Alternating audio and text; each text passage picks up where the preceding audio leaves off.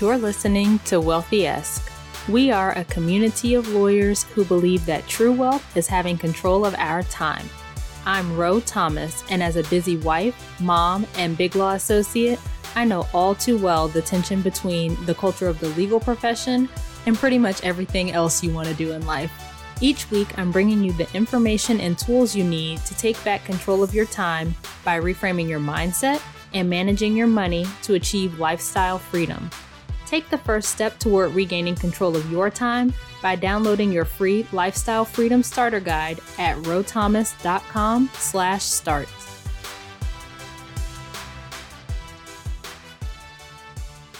Hey friend, welcome back to the show. I hope you are doing well. So today I want to talk about having money but being broke, or making money but being broke. This is very common within the legal profession and other professions as well, where you're bringing in a good income, but you are spending it out, and so you don't have anything to show for what you're bringing in. So I'm going to start with my story. As you know, I came out of law school making six figures. I've been in big law my entire career. I actually went from kindergarten to law school. So I've been in school for like 20 years by the time I finally started practicing and making some money. And when I came out of law school, my husband was in his last year of medical school. And so I was the only person bringing in money at the time. But even so, our household income was more than either of us had ever seen. We grew up in single-parent households, and so we didn't have a whole lot growing up. And you couldn't tell us that we didn't make it, making six figures at that point, right? We were doing everything. We were doing date nights at the nicest restaurants. Well, not the nicest restaurants, but some pretty nice restaurants. And our honeymoon was in St. Lucia, and we went to Paris and London and just doing all the things. At the same time, we were doing what we were supposed to do with our money based on traditional financial advice. Like, we paid all of our credit cards in full. We paid all our bills on time. We were maxing out our 401ks once my husband came out of med school. And we saved a little bit. But even so, we were broke. When we calculated our net worth, maybe 2 years or so into our careers, it was after we had our first child, we had a negative $342,000 net worth. We were over $670,000 in debt. And that was a big turning point for us because we had made all of that money over the previous 2 years and had almost nothing to show for it. Like, we didn't even buy a lot of stuff, so we literally had nothing to show for it.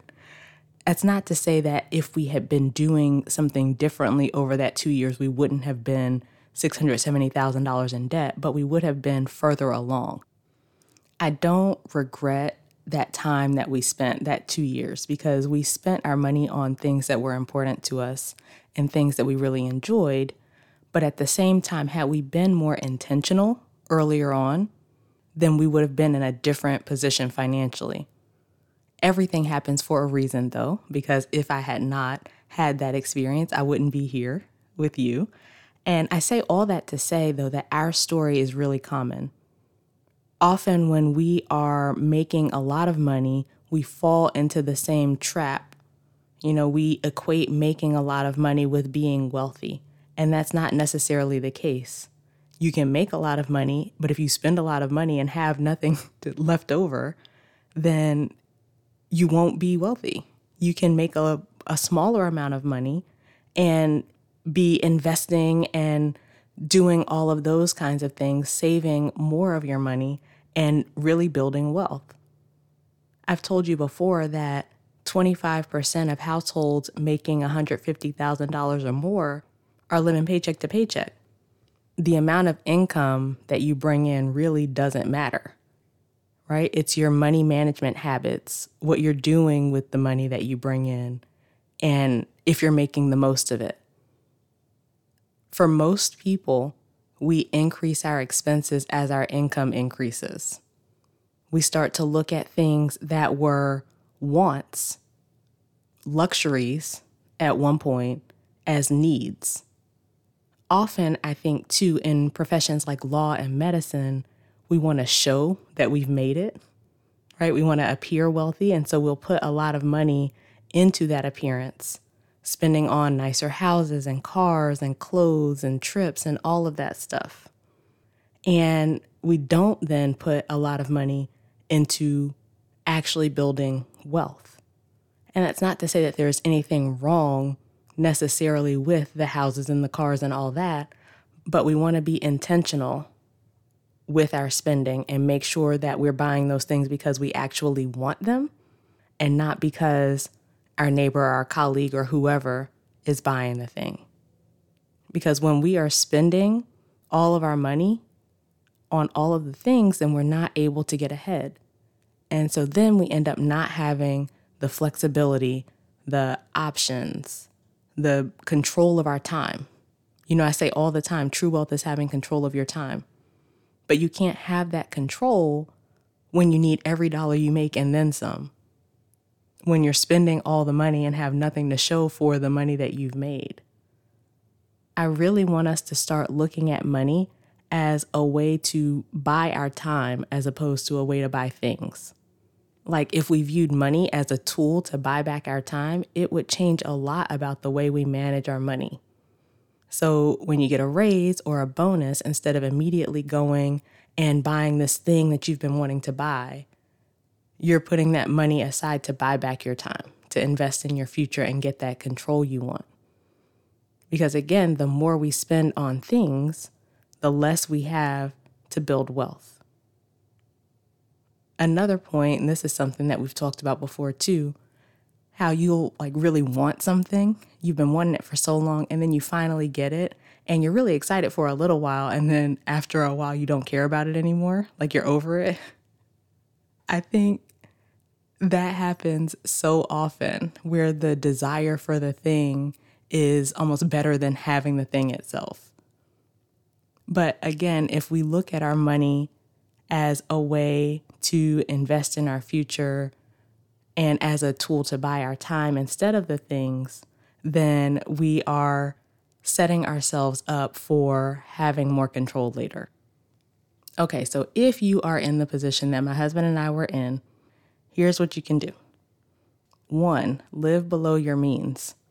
And it does not have to mean cutting out everything that you enjoy, right? I think that's where most of us go, where we start talking about being better with our money and we automatically think that we have to cut out all the things that we love. I think you can take a more balanced approach. So rather than cutting out everything altogether, then you look at the things that really matter to you and spend on those things and then cut everything else or, cut down on everything else. The first way to do that is by tracking your spending, looking at where your money is actually going now, because most of us don't know, or at least we didn't know. When you track your spending and you see where your money's actually going, you'll probably be shocked to see what you're spending on, and it'll be clear the areas where you're spending more than you would like to or spending on things that you don't care about. So just look at each of the expenses, make sure that it's worth it to you to spend the amount that you're spending, and if not, then make changes as necessary. Then once you have looked at where you're actually spending your money now, right? That's your starting point. The next step is to create your budget. And you can plan then where your money is going. I always recommend the zero-based budget, which means that you are giving every dollar that comes in a job. So some of that will be your expenses, your bills, all of that. But then some of that will be your ultimate goals, whether it's saving or investing or paying off debt or whatever. I also always recommend having fun in your budget, like have a category for fun. If you plan for fun, then you're less likely to just throw the budget out the window and do whatever you want, right? It goes back to what we were talking about where being in control or managing your money better does not have to be about deprivation and cutting all your stuff out. So make sure you include fun money in your budget.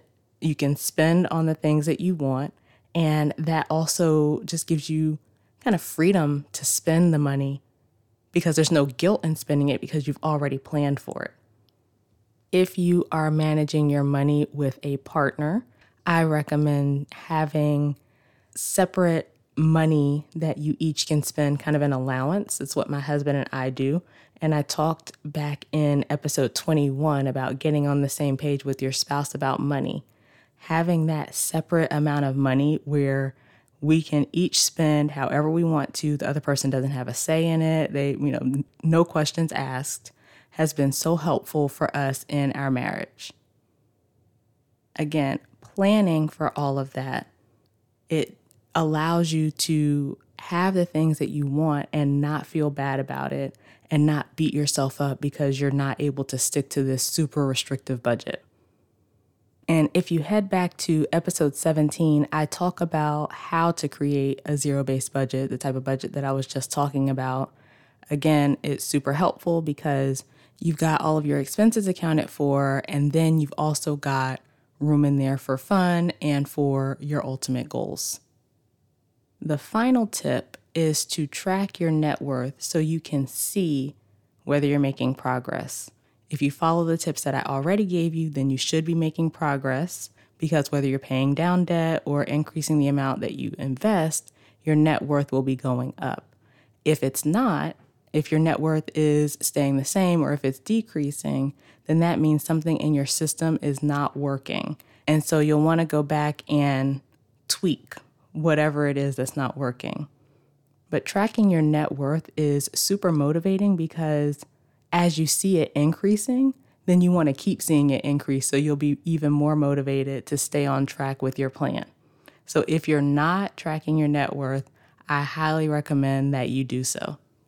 The main point in all of this is that when you're not spending all your money on things you don't even care about, you can keep more of it for yourself and open up options for yourself, right? When you're living below your means, when you have lower cost expenses or your expenses don't cost as much, then you need less money to live on. And that gives you a lot of flexibility in your career opportunities, in how you spend your time. You're not stressed about money. You're making more than enough than you need to live on.